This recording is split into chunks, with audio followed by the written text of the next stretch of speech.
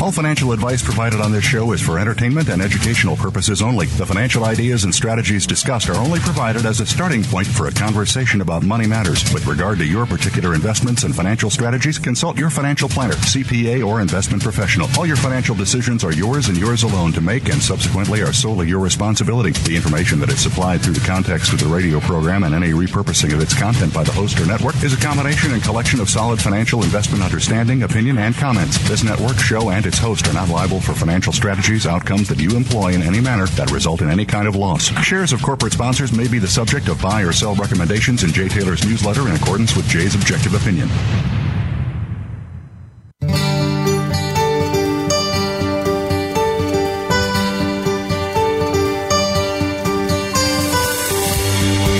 Welcome to Turning Hard Times into Good Times with your host, Jay Taylor. This hour will help investors fix issues and achieve personal gain. Now, here's your host, Jay Taylor. Welcome to Turning Hard Times into Good Times. Yes, I am Jay Taylor, talking to you from New York City, the borough of Queens, to be exact. It is the 29th day of September, 2020. And I do always like to thank you for listening to this show and making it one of the more popular shows in the business on the business channel, the Voice America Business Channel.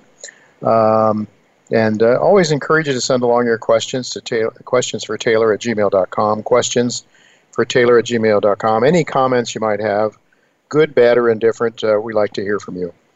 We do always want to thank our sponsors, the mining companies that make this show economically viable. Benchmark Metals, NV Gold, Hannon Metals, Irving Resources, Novo Resources, Sitka Gold Corp., and Lion One Metals are this week's sponsors. Before I begin talking about today's show, I want to suggest that this pullback in the price of gold and silver is an opportunity for investors who were not listening to this show back in 2016 when Michael Oliver's proprietary momentum and structural analysis work had his subscribers buying gold in the low 1100s. And then a little later, 2018, Michael suggested that people should ante up some more, buy some more gold at $1,200. So looking back, you might have said woulda, shoulda, coulda, but this current I think the current basing area that we have seen now, I don't know, somewhere around $1,850 to $2,000, that, I think in the future this may be seen as another great buying opportunity. We'll hear what Michael has to say about that in a few minutes, but of course, most people only think in terms of the price of gold as denominated in their currencies, in dollars, in the case of myself. Most people don't understand that gold isn't gaining in value, but rather that the currencies against which they measure the price of gold and silver and other commodities is a self-destructing unit of measure. Hence, the need to protect your wealth by swapping your paper money, your fiat money, the money that you are forced to use by law, swap that into gold or silver, which, unlike fiat money, has tangible value that lasts as long as the good Lord allows this earth to exist. It has lasted for centuries, actually. So even though my personal portfolio is down a bit as a result of this pullback, I look at this basing period for gold and silver as a blessing for investors who recognize the need to own gold and silver. May not have gotten in back at those lower levels, but I think there's an opportunity now. And some of those people that are really starting to believe that they need to own some gold and silver, that's why I designed my course, Investing 101 Gold, Silver, and the Miners. And that course will be launched on Thursday, October 1, first day of October. And you can go to course.miningstocks.com to sign up for the course on October 1st.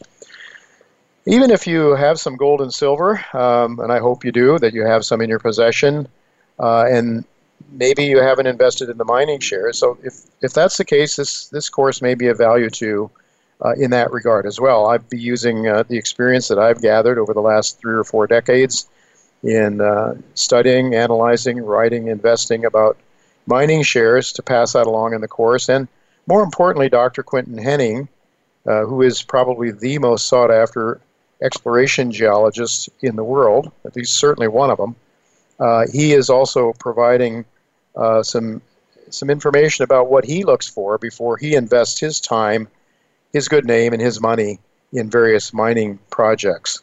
So the show, so again, that is course.miningstocks.com, course.miningstocks.com to sign up for my newsletter, or for my course. It starts on October 1st.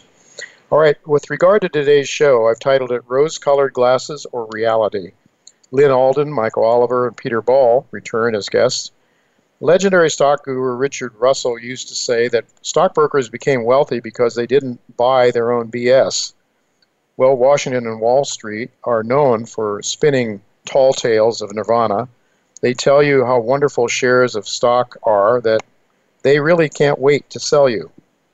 Wall Street's friends in Washington, I would suggest, are much of the same mindset.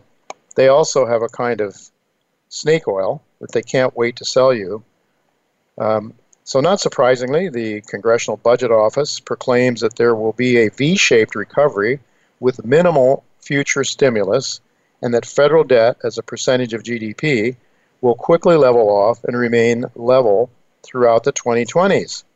Well, that really sounds like a rosy scenario to me. I do hope the CBO is right. Who in their right mind would not wish that to be true?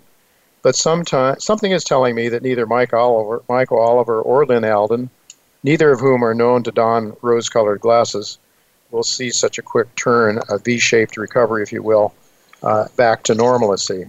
I hope that happens, but I have my reservations, and we'll hear what Lynn has to say in the second half of today's show. We'll see what her prognosis is for the economy. And as I mentioned in the second segment, Peter Ball will be with me. He heads up NV Gold Corporation. NV Gold has 3 very exciting gold projects, 2 in Nevada and 1 in British Columbia. All 3 of them will be seeing some drilling done before the end of this year. So I think this is a story, a very low-cap company that I'm really excited about, and I'm eager to hear what Peter has to tell us in the second segment right after our first commercial break. But getting back to the question of whether or not we can look forward to a V-shaped recovery, I am happy to tell you that Michael Oliver is with me now to share his thoughts and on that topic and more. Thanks for joining me, Michael. Hi, Jay. Good to be back. It's always good to have you back every other week. We can't get you every week. You're too much in demand, but we're glad at least we can get you every other week. So we've had this correction. Is it a correction in gold? And, what do you think we've bottomed yet, or what are your thoughts on gold right now from a longer-term perspective? Good chance that was the low. This is sort of a lesser version of what happened in March, which was really, it was also very short-lived.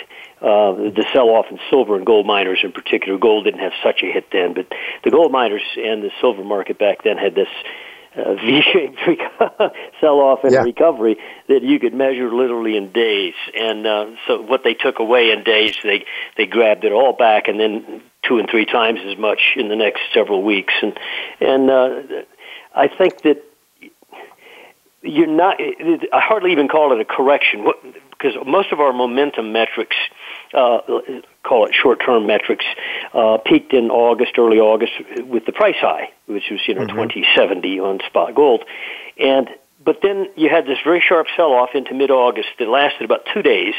You got down into I think it was about 1870, 1860 on the nearby contract, and then you shot back up and spent the next month or two going sideways in between the high and the low. So you really weren't selling off anymore. But then as you crept along in time, and again, we measure things in time, not just momentum measurements, but how long is the momentum chart going down. In the case of a weekly oscillator, to be going down for 6, 7, 8 weeks, while price is mainly going sideways, is aging the process, meaning the corrective process is accumulating age on the downside. And yet the bears couldn't make any ground on it until last Wednesday. They finally went down and punched out that August 11th, August 12th low by enough to take it out. So you could say, I ran the stops. And no doubt they did. Silver did a comparable thing, only deeper. And so did the gold miners. They all went down and took out an obvious price chart low, and they're all back above it now. So, it was like a quick sting, and then boop, right back up into the prior range. So I tend to think that might have been the low, and partly because of the age process. In other words, the sellers had been selling for like 2 months, and finally they made some money if they grabbed it. Right now, probably most of the sellers are about break even. Right, right. And so, Michael, I mean, most people watch the charts, and I look at your work all the time, and most often, I mean, you're really basing your thinking on the momentum work usually. So if your momentum is still looking strong, you're not worried. But other people are looking at the charts and they're getting, they're having nervy busts over the declines. Well, the long-term momentum, which is what our primary thing we try to focus on. That's why we call the bottom at 1140 in February 2016, et cetera, et cetera. There's nothing in it when you plot those charts that is in danger of breaking. In other words, there's not even a trend structure, where you could draw a line and say, okay, this is an uptrend or this is a floor, and there's not even one nearby. Therefore, usually the rule of thumb is this: if there's nothing to break, you're not going to change your trend. It has to be pretty obvious, like the bridge on the River Kwai. You can't blow it up and have it crash until they build it. And so there is no structure that's vulnerable on long-term gold charts. The only thing that looks vulnerable is the day-to-day action, which unfortunately too many investors are focused on. And I feel sorry for them, because if you jump every time they say boo, one time you're not going to get back in. Well, more than one time. I used to, And this is why you're so valuable to me as a longer-term investor in gold mining shares and other things as well. If you take a longer-term perspective, it's just very helpful to feel, not to be able to sleep at night, not worrying about your position when you go to bed at night. So that's so helpful. What about the dollar, Michael? How's that looking to you these days? The dollar's had a rally. Basically, if you look at a dollar index daily chart, you'll see that it made a low about the same time gold made a high. And then the dollar had a bit of a rally, not much, insignificant, % or so. And then it went sideways for about 7-8 weeks, just like gold did, off of its high, but went sideways. And then the dollar 2 weeks ago had a little surge finally, where you could actually see it. And all the people talking about strong dollar came back on board again. Oh, dollar strong. When you stand back and look at a dollar chart going back 40 years, it is an anemic-looking beast. It's in a major downtrend. You have rallies here and there, but basically it's in dire straits. And the recent rally is insignificant. I think it's about out of gas. I suspect the dollar is going to roll over within a week or two and head back down again. And it may be coincident with gold flipping back up again. Not that they have to be totally inverse, but it might just be the case. So I don't trust the dollar rally. I think it's got a lot further to go on the downside. And realize the dollar's trading around 93, 94 right now, dollar index. The high in March was 103. And to be 10% off of a high in several months, that's a big move for the dollar. Yeah, better believe it. Yeah. Well, Ray Dalio talks about how right now the dollar is in some trouble longer term, but there's no other major currency that you can go to, but people are going to stuff. They're buying commodities, they're buying gold, they're buying other tangibles. And I know that your position in commodities, your thoughts about commodities, you've been generally very bullish. What are your thoughts right now? So the Bloomberg Commodity Index, I would watch it because this month's high on the Bloomberg Commodity Index was 73.9 something, just short of 74. If during the fourth quarter, which starts Thursday, we see the dollar index back up to 73.5. Right now it's trading around 71. Goes back to 73.5, which does not even require taking out this past month's high. I'm going to engage quarterly momentum on the dollar index in a massive breakout. In which case, I think at that point, instead of the arm wrestling upside that the Bloomberg has had over the last several months since March, it was down in the 50s, will become more explosive. And I think it'll become noticeable and become a headline in the financial press and be further wind at the back of gold. So we're looking for a number of 0.735? Did I hear you correctly? A couple points above where you are right now, 73.5 area. If you trade that number again, you just return near this month's high during the fourth quarter, and I think it's for real. They're going to launch it. And my suspicion is, expectation is the first leg up will take the Bloomberg Commodity Index up to around 110. Now, you go from 70 to 110 is a large Wow, that's quite a move. That's quite a move. Yeah. Well, we know that the Chinese are supposedly buying lots of commodities, and including copper. So anyway, who knows what the... You're looking at the charts, and your work is just impeccable. It's just so valuable to me, Michael. And for all of you folks, you should be checking in with Michael and signing up for his service. It's olivermsa.com, olivermsa.com. Thanks so much for being with us again, Michael, and all the best to you and all the best to you and your family out there in the Rocky Mountains now. So take care. Right. Thank you, Jay. Bye. All right, folks. Well, we do have to go to break now, but Peter Ball will be with us. He's of NV Gold. That's NV, the initials NV, not NV like a socialist. NV Gold Corporation. Peter will be with me right after the break, so don't go away.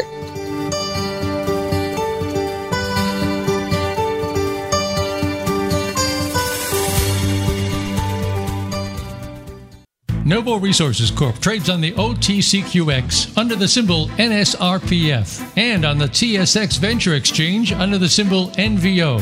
Its flagship assets are located in the Pilbara region of Western Australia. Novo has recently partnered with Sumitomo Corporation of Japan to evaluate, advance, and develop the company's Australian gold projects. With over $40 million in cash and $60 million committed from Sumitomo, Novo is well on its way to establishing itself as one of the top junior explorers and developers in Australia. When it comes to business, you'll find the experts here. Voice America Business Network.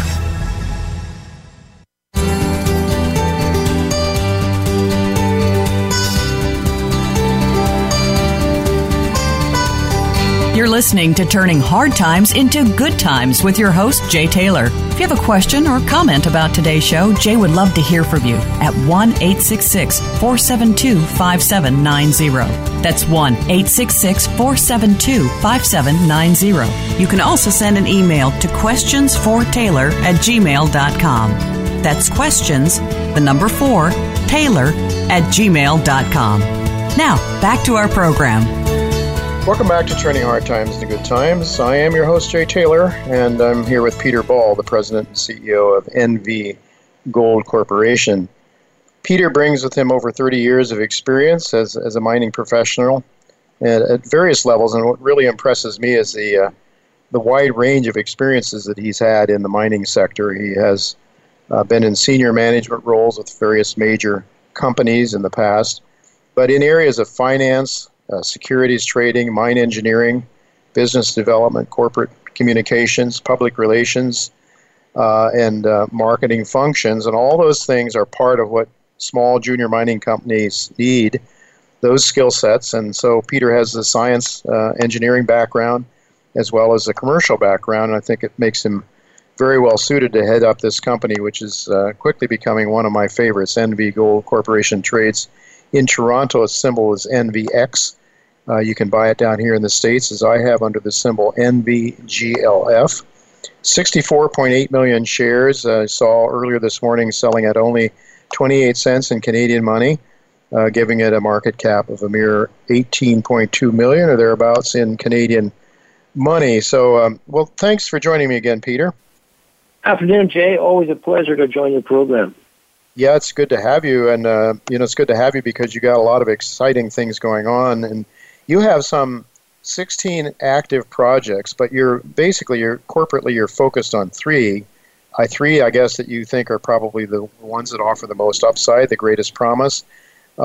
You did introduce those three projects when you were last on the show on July 28th, but I know that you've been doing some work on all of them since then. So I'd like you to bring us up to date. You've got the Sandy project and the Slumber projects in Nevada. Those are two that you're focusing on. And then one that you explained last time, Exodus Gold Project, which sort of by happenstance or by a miracle, you picked up that project, which you're very excited about. But could you perhaps update us first on the two Nevada projects and what you've done since we last spoke to you? Yeah, absolutely, Jay. Let's start down in Nevada.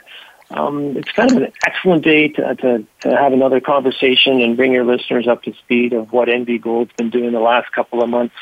This morning, we'll start off with Sandy. This morning we announced that we've just received our drill permits for the Sandy Gold Project for chasing a high-grade epithermal gold project depth at that project. Interesting project just outside of Reno. We've done some geophysics just recently. We're actually in the middle of interpreting them to add to the intelligence we'll have on that project to put forth the drill program commencing probably the middle of October, maybe 8 to 10 holes, 1,500 meters. Interesting part about that project I mentioned last time, we're right in the middle of another company that has raised $20 million advancing a similar style of mineralization just immediately to the west of us. We staked our project for a couple $1,000s last year out of our database, did some geophysics, property visit, mapping. We're ready. So that's an interesting project.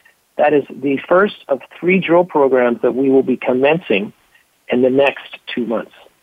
So that's Sandy. Interesting project. But staying in Nevada, if you head a little north, just west of Winnemucca, we're chasing what we believe is a similar project to the historical Sleeper mine that was found and discovered after multiple holes and yielded one of the highest grade intercepts and one of the highest grade projects ever mined in Nevada. I think they mined the first few thousand tons at 16 or 15.7 ounces per ton. Yes, it was amazing. We are.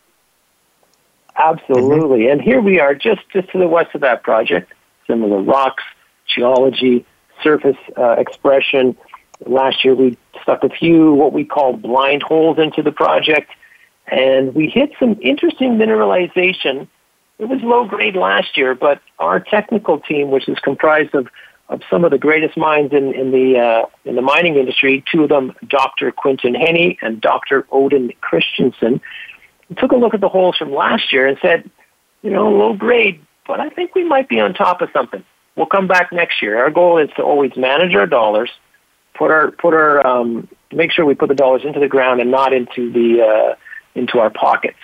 So we came back this spring, and COVID delayed it by a couple of months, but we went back and we did what is called the CSAMT survey, which really is a geophysical survey method that allows you to look on the vertical scale of the project subsurface from where you previously drilled or your previous interpretation and look for an anomaly that will allow us to pinpoint our drill holes probably within 2 to 3 meters of where we need to be. So we completed the survey, and we just announced a couple of weeks ago, since I last spoke to you in the early September, some spectacular geophysical targets that a couple of our technical teams say they've never seen such a interesting and exciting CSAMT survey target. So that one, we actually just last week put forth a drill permit application. We'll be looking to do a follow-up program deeper from the 2019 program and stick about 10 holes, maybe about 1,000 feet, a little bit deeper each, yielding about 2,500 meters. So we have an exciting next couple of months in Nevada.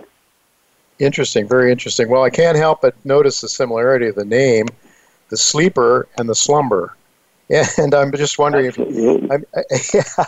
So, I was actually on that project. I worked for ING. Actually, I worked for Westpac Banking Corp., and we were part of the financing group that financed for Amex, the mining company, put that into production. I was there. But, Peter, that was that incredibly high-grade area. And they had a lot of low-grade stuff out around as well. I think they might have done some heap leaching as well. But then they found this incredible, without the tools that you have today, I might add. I think they didn't have the same capabilities as you have now to look at what you're doing. So who knows? Maybe you'll come up with something similar. A Sleeper and the Slumber. We were actually talking internally that it took, I'm not sure how many holes, 38 or 48 holes to actually finally hit what they believe was sitting subsurface at Sleeper. And here we are about 8 holes in. We've got the CSAMT done.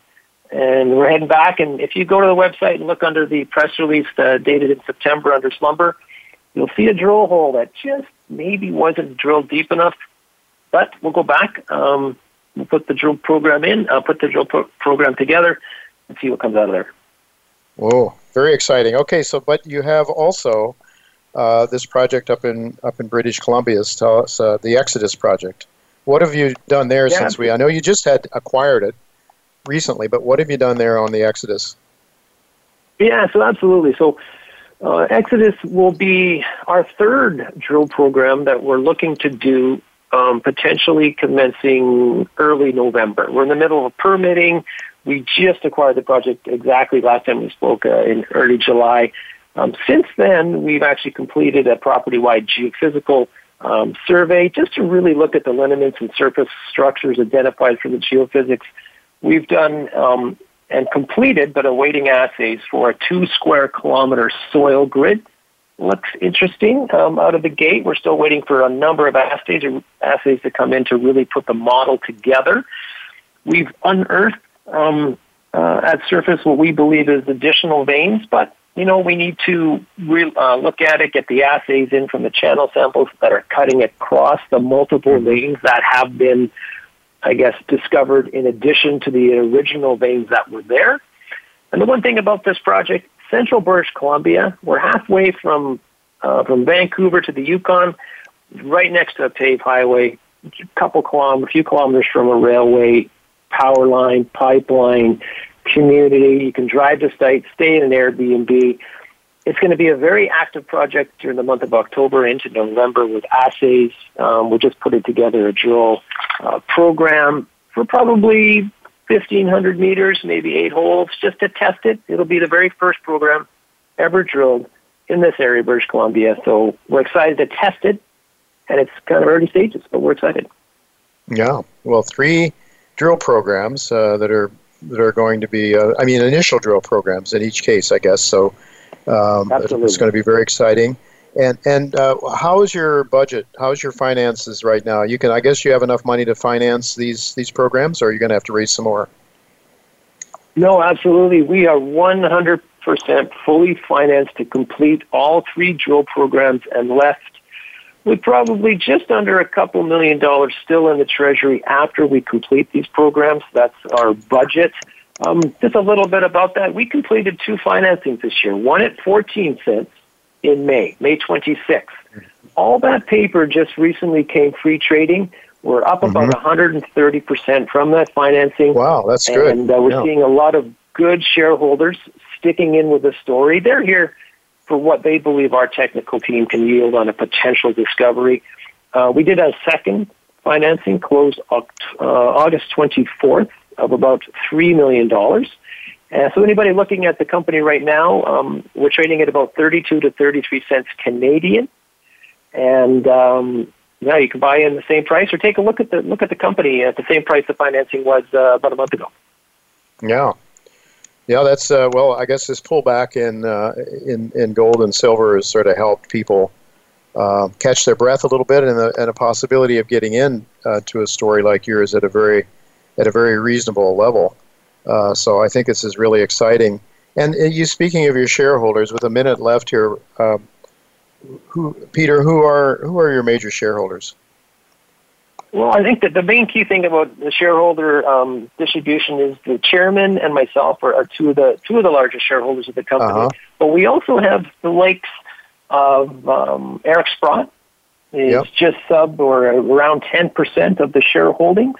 We have a new 2 groups, some reputable firms out of Denver, Crescat Capital, a leading precious metal group, and another group out of Boston. And then we also have 2 corporates that have invested into the company. So we have significant distribution between institutional, high net worth, and significant shareholders like Eric Sprott. And management team, we put our own money into the company to ensure that we can be part of the shareholders that join us with the company. $64 million now. We have about $1.7 million also of warrants in the money, and just of the $3 million in the bank as of last week. All right. Well, it's just certainly if you come through with some good drill results, I'm sure the share price is going to be substantially higher. You'll do your next financing, hopefully at double or triple the current price. That would be great. At least that'd be great for someone like myself who bought the shares at these or lower prices. So really looking forward. Anything else you'd like to add with 30 seconds left? No, with that, I really appreciate everyone just taking a look at NV Gold. Just one note, I try to be the most accessible CEO in the industry, so the 1-888-363-9883 goes right to my cell phone. So you're not going to get any middle person. Peter at nvgoldcorp.com. Email me, phone me. We welcome all interested. Well, thank you very much, Peter, for that. That's very generous of you, and we appreciate your time. Thank you for being with us. All right, folks. Have an amazing day. You too. We're going to go to break now, but don't go away because Lynn Alden will be with me, and she always has some great insights into not only what is happening, but why things are happening in the market. And you're not going to want to miss what Lynn has to say about, are we going to have a V-shaped recovery, or what might the future hold economically for America? Don't go away. We'll be right back with Lynn Alden.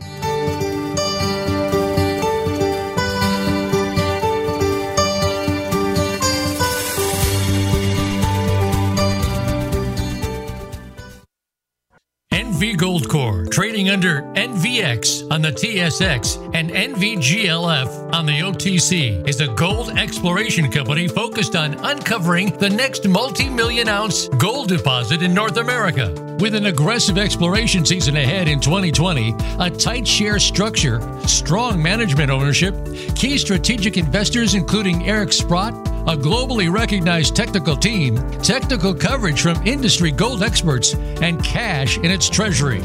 Visit nvgoldcorp.com to learn more on this exciting story.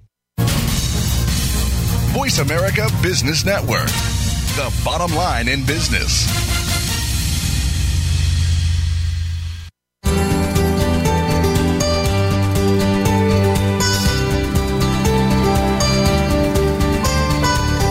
You're listening to Turning Hard Times into Good Times with your host, Jay Taylor. If you have a question or comment about today's show, Jay would love to hear from you at 1-866-472-5790. That's 1-866-472-5790. You can also send an email to questionsfortaylor@gmail.com.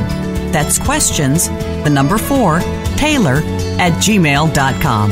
Now, back to our program. Welcome back to Turning Hard Times into Good Times. I'm your host, Jay Taylor, and I'm really honored to have with me Lynn Alden. She's here for a second time. I think probably a lot of you are aware of Lynn. She seems to be gaining a lot of traction, and for good reason, because she provides, I think, a lot of great insights into not only what's happening in the markets, but why things are taking place as they are, and that's the kind of person we'd like to have on this show. We don't want to just know what's going up and down, but why? What are the reasons, so that we can prepare for the future and try to understand the markets as best we can. So Lynn has a background as an engineer, and it's just quite an incredible background. She's had, she's also been very active in advising, in financing, and managing money and so forth. So. She has had a lot of coverage in the mainstream media, Forbes, MarketWatch, Times Money Magazine, the Daily Telegraph, The Street, CNBC, U.S. News and World Report, Kiplinger. It goes on and on. So we're really pleased and honored to have Lynn with us again. And I should mention again, it's lynnalden.com, Lynn Alden, ALDEN, Alden.com.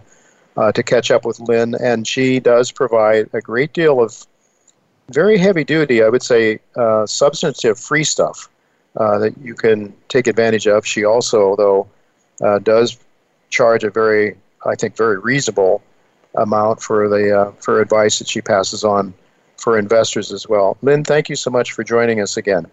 Hey, thanks for having me again. I appreciate it. I really am glad that you can be with us because I know that it's interesting. We have a son who's in his early 30s, and he started to get interested in investing, but I was a little surprised that we mentioned, my wife and I, when we talked to him last weekend, that, he knew your name. So that was, nice. That was pretty interesting. He's out in California, and we don't see him that often because we're here in New York City. But in any event, we talk to him every week about it, and more about investing. So, Lynn, most pundits on CNBC and other mainstream financial media, as well as politicians, both parties actually, they seem to focus on COVID-19 as a major reason for our current economic malaise. But you did a great job, I think, in pointing out what I think was a canary in the coal mine back in September 2019 when you explained why the repo market rates surged suddenly up to about 10%, necessitating the need for the Federal Reserve to start pumping money into the system again. Could you perhaps talk a little bit about the mechanics of that? What happened then? And then to what extent is it still an issue or isn't an issue now? And to what extent might have that been telling us something about the systemic issues that we might still be facing now? I don't know. I want to hear what you have to say about that. Yeah, absolutely. In any sort of recession, I think there's a lot of media coverage around the catalyst, right? Yeah. Because that's the most newsworthy or a headline part, especially because this was an unusually kind of noteworthy catalyst. So there's a lot of media attention on it. But the work I've been showing is that there's a lot more meat kind of behind that, which is the amount of debt in the system. And so, a lot of financial indicators saw this coming, even though, of course, they couldn't fully see the pandemic coming. So, for example, the yield curve inverted, like before the pandemic hit. We had slowing GDP ever since the end of 2018. So, we were already kind of in a deceleration phase. And so the pandemic kind of hit us while we were already somewhat weak. And so the work I did on the repo crisis last year showed that basically we're getting to the point where we've had so much debt built up in the system, especially on the sovereign side at this point. So federal debt that there's not a lot of private buyers for that debt. So for example, the foreign sector has not really accumulated too much treasuries in the past 5 or 6 years, and the domestic balance sheets are pretty saturated by that. So what that essentially means is that if the Fed wants to keep interest rates low, they have to gobble up a pretty significant part of ongoing treasury issuance at this time. And that's something we saw. It began, they were trying to do quantitative tightening, but starting with the repo crisis, they had to quickly reverse that and begin, increasing their balance sheet, buying more treasuries. And of course, that was pre-pandemic. And then they've had to accelerate that, during this, global slowdown and recession, especially in March and April. They had to buy a ton of treasuries, and then they're still just, they're buying like $80 billion or so a month currently in treasuries. Wow. So the problem, if anything, has gotten worse. It means more stimulation. Not stimulation is the wrong word, I think. Just more liquidity needs to be pumped into the system to keep the system from imploding. Yeah, so one of the ways I characterize this is to show that most people are aware of the short-term business cycle, which is you have leverage build up, and then there's some sort of catalyst or something happens, and you have a deleveraging event, right? So you have kind of malinvestments worked out of the system, but because of the way our system works, as soon as we have a deleveraging event, we have a lot of fiscal stimulus and a lot of monetary stimulus. They lower interest rates, and that kind of short circuits the deleveraging event and encourages the system to re-leverage back up. So over the course of multiple short-term business cycles, they never really deleverage back all the way down. So they deleverage like half the way, and then they start building up from there. So if you string a bunch of those short-term business cycles together into a multi-decade secular trend, you get higher and higher debt as a percentage of GDP, and you get lower interest rates until you hit the zero bound. And so that's what happened, of course, back in 2009. We hit the zero bound. We had extraordinarily high debt, and that's still in play over a decade later now. And if anything, more of that debt got up to the sovereign level because we bailed out the private system a decade ago, and that all, a lot of that got up to the sovereign debt level. And so now we went into this crisis with already having federal debt as over 100% of GDP. Right. So you have lower and lower rates because the system can't tolerate higher rates. And the deeper into this multi-short-term cycle you go, like the more of these short-term cycles that pile on top of each other, the lower the rates go, the higher the debt is. And so interest rates don't go back up just simply because the manipulation by the Fed. You would think that if there's a shortage of money around, if the Fed didn't keep pumping, that rates would go up. You'd have a very severe recession, perhaps, or maybe not that severe if you left it happen on an ongoing. If you weren't involved with manipulating the monetary system on a regular basis, perhaps you would have these little tiny, cycles, adjustments, I should say, with rates going up. Or do you think that that there's something systemic about it? That there's nothing that.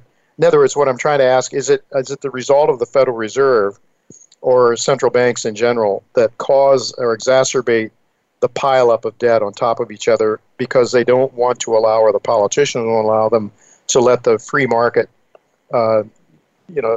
adjust naturally? Yeah, I think it's a blend of fiscal and monetary policy. And so, looking at interest rates in particular, it's a self-reinforcing loop. So, lower interest rates allow for more debt accumulation, but as debt goes higher and higher, it makes it impossible to raise rates. So it kind of pushes rates down, and that of course allows more debt accumulation, and that keeps happening until you reach the zero bound. I think, decades ago, monetary policymakers could have gone in a different direction. For example, under Greenspan, they could have had less dovish monetary policy, and that could have prevented some of this debt accumulating as high as it did. However, because of the path they chose, the challenging thing now is that they're so backed into a corner, right? So now, no matter who you put in charge of the Fed, it's kind of like just a set of bad choices to choose from, right? Because they're never going to be in a situation where they let, say, the sovereign just nominally default, right? Because all banks around the country hold treasuries as part of their risk-free collateral. So if you had a treasury default, you would have a default of the entire banking system, which would be systemic.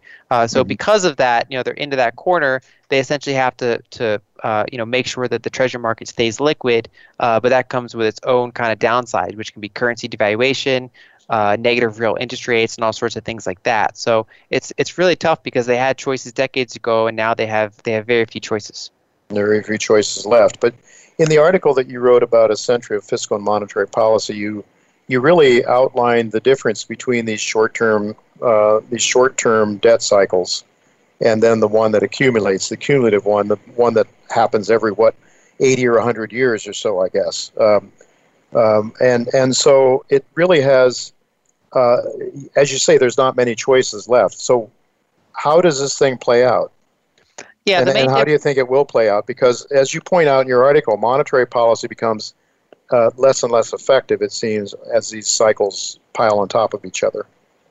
Yeah, so in a normal business cycle, you can deleverage nominally if you let it happen. And the problem is when it gets exacerbated into a long-term debt cycle. So you build more and more debt up, and then interest rates get lower and lower. And when they hit the zero bound, that's when you have a long-term debt cycle play out. So, ever since 2008, 2009, we've been in this zero or near zero environment. And like you said, the last time that happened was about 80 years ago. Starting in the early 1930s. That was the last time we were persistently at the zero bound.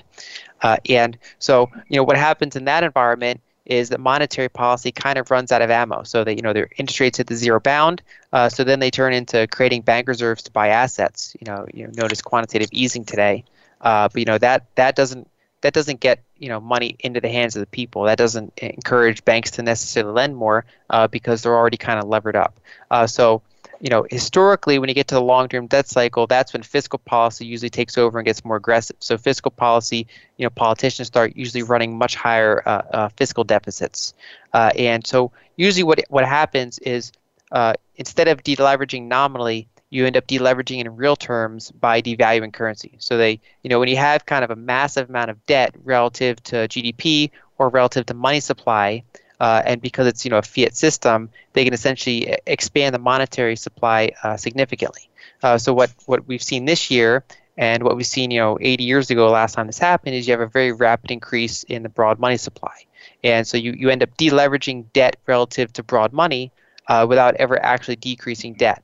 But of course, the downside to that is anyone holding cash in a bank or holding sovereign bonds or other kind of low yielding supposedly safe assets can lose a lot of their purchasing power. And that's it's a very challenging time for investors in this environment because stocks are highly valued, but then they ask where they're going to go, And if they look at the bond market, bonds are giving you negative real yields. So their yields are lower than the underlying inflation rate. And so there's not a lot of safe havens, especially in kind of, some of the most mainstream assets for investors to flock to. Yeah. No place to go, no place to run, no place to hide, it seems, where you can really go. And, normally you would go into treasuries in these other earlier cycles and get a reasonable return at least, maybe, and then you can come back out and buy stocks after they've bottomed out at some point and make a lot of money that way. But it seems as though the system itself is now in some deep trouble. And so we had Roosevelt back in the 30s and all the public works programs and all those ways. And now we're seeing massive numbers of people who are having difficulty paying their rents. We're having the CDC, for whatever reason, I don't know what gives them the authority to tell people they don't have to pay their rents to landlords. And landlords certainly have to pay their mortgages to the banks, I would think. And you would think that somewhere along the way, there's going to be some big trouble unless there is a lot of money that's created out of nothing and pumped into the system, right? Yeah, that's kind of the two choices they have. They can either let kind of a big nominal collapse happen, right, because there's so much debt in the system, and the middle class at this point is pretty insolvent because we have a very high degree of wealth concentration. So I think a lot of people look too much at debt relative to income, but they don't separate out the different kind of income quintiles, right? So a lot of the assets are held by the top 10% or so, whereas a lot of the debts are actually in kind of the lower groups. And so for the average person, their expenses have gone up a lot more quickly than their income, which has made it very difficult to save, and they've ended up taking out a lot of debt in many cases. So they're kind of in a situation now where they're stuck between, if they don't do stimulus, they're likely to have more bank failures, they're likely to have more civil unrest, likely to have kind of weaker corporate profits, and then of course because our system is kind of very influenced by money. A lot of those corporate, CEOs and investors are donors, political donors. So politicians are under pressure by them. So both from the public in terms of civil unrest and from the investor class from donors, there's not a lot of kind of inbuilt incentive to not do stimulus, other than kind of political gamesmanship. But if when they do stimulus, of course, then the offset of that is usually get more currency weakness. It's kind of like just choosing between different ways to kind of deflate a bubble, naturally, whenever they kind of have control over the printing press, they usually try to go the printing route. The easiest way out, it seems. Yeah. Well, then you talk about, we're seeing these riots in the major cities, a lot of destruction, some loss of life at this stage by a couple of groups, Antifa and Black Lives Matter. What I hear you saying is there's probably some, not necessarily what is being sold as the reason for all this, but there's probably a lot of other deep-seated issues of anxiety throughout, especially younger people who are having difficulty coming out of college, paying their debts, and finding jobs and so forth. But I'm wondering if have you read the fourth? I'm guessing you've read The Fourth Turning. Yes, yeah, I've actually mentioned that in a couple different podcasts too. And if you look back in history, so the long-term debt cycles, they're all fourth turnings. That kind of big kind of debt buildup and deleveraging event generally comes with a pretty big societal shift at those points, because it's a very polarizing period every time it happens. Yeah. So it's like every 4 generations or so. So it's an 80 to 100 year period. So the last one was the 1930s. I guess before that, we would have been looking in U.S. history. We would have been looking at the Civil War, maybe. And yeah. So these are big. This is a big event that we have, I think, playing out here. What are I listened to Ray Dalio recently talking about, the question was posed to him on Bloomberg whether the dollar could be in trouble, and he says, yes, I think it could be in trouble. There's no other currency to go to right now, but people are going to gold. They're going to things that will save value, because certainly you can't go to treasuries to save value. The real rate of return is negative there, and maybe inflation starts to rise a little bit too, because you've had some supply chain issues related to COVID, perhaps maybe some more coming. People unemployed, they're not producing anything, but they're getting paychecks. what this looks like could be a lot of issues ahead. What about the dollar's future? How do you see that, and inflation? Do you see potential for rising inflation? And given this fiscal stimulus, it's going to be accommodated with monetary printing, obviously. Yes, my base case is to see kind of a more multipolar currency reserve world, which means that the dollar could shift from being the global reserve currency to a global reserve currency, which meaning like one of several. And one example to look at is that 2 years ago, the trade between Russia and China was about 85% dollars. And over the past 2 years, they've significantly de-dollarized down to about 45% dollars, and euros have taken the lion's share of that difference. And so that's not to say that the euro is going to replace the dollar, because the euro has its own problems. But what it means is that, instead of all global energy, for example, being priced in dollars, it can be potentially priced in a couple different major currencies. So Russia's been pushing to try to price energy in euros. And China's been interested in kind of being able to price commodities outside of the dollar system. So I think starting from some of those countries that are like less friendly to the United States and that are less pleased with kind of the monopoly that the dollar has on global commodity pricing, you kind of see it start from there and spread out. And I mean, to some extent, that's a return to how it's been in the past, because even though there's for centuries there's always been a global reserve currency, it's actually been, this is an unusual period where one currency is used to price like all commodities worldwide. So that's a very unusual period. And so I think we're kind of shifting away from that period, because the U.S. is no longer for one, it's no longer the biggest commodity importer. That's China. And two, just it's as the world's gotten kind of bigger and more interconnected, they have more opportunities to try to, have a more multipolar system. And if you look back over the past 5 years, central banks have not really been buying treasuries too rapidly. In recent years, they've actually been increasing their exposure to gold a little bit. So in that sense, kind of those currencies become medium of exchanges, but they're not necessarily the store of value. So central banks kind of they might price things in dollars, but then instead of continuing to build treasuries on their balance sheet at least at the rate they have been, they can look at other sort of neutral settlement assets like gold. Well, certainly, China is supposedly the world's largest gold producer, and they don't export gold. Russia's a large producer. Both of those countries have been building up gold too. I would imagine they're doing what a lot of private citizens are doing, the Ray Dalios of this world, and yourself and a lot of us that have been buying gold or gold-related assets, realizing that, not that gold is going up in value, but that the currencies are losing their purchasing power. So I guess it's hard to predict how this will play out, but as you say, that you can just watch and see that the dollar is losing its influence, its prominence, I guess, as a currency, as a primary currency, I guess. Well, so Lynn, I guess what can we take from this in terms of our own investing? I was suggesting just now, I guess I made a suggestion that gold and silver and tangibles. But what about the stock market? I mean, you're not just a gold bug like I'm more of a gold bug, sort of a philosophical Austrian school belief system.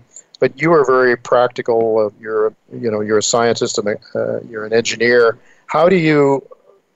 What are you doing with your investing in general terms now? And I know that you do provide specific information to your subscribers, to your paid subscribers, as well as provide a lot of free stuff on the internet. But if you could, with the last 3 or 4 minutes that we have here, just tell us sort of what you're doing in your investment world. Sure, yeah. So, the best investments kind of shift over time based on valuations and different areas of growth. So, for example, I turned bullish on gold and silver and their miners back in 2018. So we've had that as a pretty significant chunk of the portfolio since then, and that's been one of the best performing areas. But at the same time, of course, we've also had very good performance from some of these growth stocks. So, for example, we've had companies like Adobe or NVIDIA in their portfolio that have recently actually had to trim because they've gotten so expensive and so highly valued. So it's kind of it's kind of a curse, right? If an investment does well enough, sometimes you have to trim it from the portfolio. So, Sure. I don't go all into gold and gold stocks and silver. I incorporate that as a part of the portfolio. So what I do is I look at a blend of individual stocks and sometimes ETFs as well. So I rotate out of stocks that I think have become overvalued. I get into other stocks that I think are offer kind of better risk-adjusted returns, taking into account their growth rate, their valuation, any dividends they might pay, their balance sheet strength, things like that. So I'm still finding opportunities in U.S. markets, but they're kind of they're not very abundant just because markets in general are pretty highly valued, especially compared to the economic damage that's currently happening. And looking abroad, I think that there are some opportunities internationally as well. Those markets tend to be a little bit cheaper. And they've of course had like a decade-long period of underperformance relative to U.S. Stocks. So many of them are at somewhat more reasonable valuations, and there are kind of trouble spots to avoid. But overall, I think that there are pretty good international equity opportunities. And then also, I've been increasingly looking at some of the base commodity space. So we've been interested in the copper producers, some of the beaten down oil producers that are actually kind of really strongly positioned. Ones with less debt, that have tons of reserves, that have low cost of production. Because they can outlast some of the weaker shale companies and things like that. So by basically having a pretty diverse portfolio and then kind of shifting towards areas of value. And then it is somewhat controversial, but in April we added a small Bitcoin position as well to some of the portfolios at around, I think it was just under 7,000 of Bitcoin, and so that's been a pretty good bullish move from there as well. So very good. Yeah, that's very interesting. And tell, with 30 seconds left here, tell our listeners your service, because you outline all of those ideas, of course, in your paid service, right?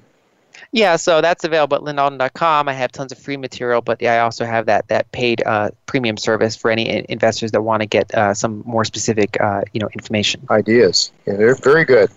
Lynn, thank you so much for being with us. Very interesting ideas that you pass along, and an understanding of the markets. It's greatly appreciated, your time. All the best to you, and thanks again for being with us once again. Yeah, thanks for having me. I really appreciate it. It's been fun. You bet. All right, folks. Well, that is it for this week. Next week, James Perloff will be with me. He's written a book titled COVID-19 and the Agenda to Come. Also, Ian Clausen, the president of Grand Portage, will be with me. He's got a very exciting company, a good, very high-grade gold deposit in Alaska. He'll be here to talk to us about that. So until then, goodbye, and God's blessings to you.